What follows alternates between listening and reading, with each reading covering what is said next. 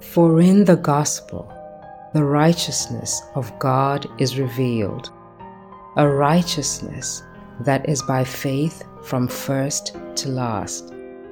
Just as it is written, the righteous will live by faith.